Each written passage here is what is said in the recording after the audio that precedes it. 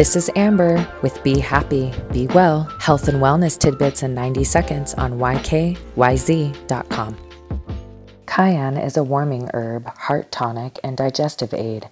It also releases hormones that improve the mood. It's rich in vitamins and minerals that support the immune system. Use cayenne as a powder added to water for soaking, in rubs and salves. To make a cayenne infusion, mix 1 teaspoon of dried powder with 1 pint of water together in a small pot and bring to a boil. Turn off the heat and let the infusion cool. This infusion should always be diluted. For most uses, a few drops of cayenne infusion added to a cup of water is enough. It can also be used topically. You want to add cayenne powder to a foot bath for poor circulation. Add no more than 1/8 of a teaspoon at the most. You can also add a cayenne infusion to the foot bath, no more than 5 drops. I like to make a tea blend that has cayenne in it with lemon and other things. Do you use cayenne? What do you use it for?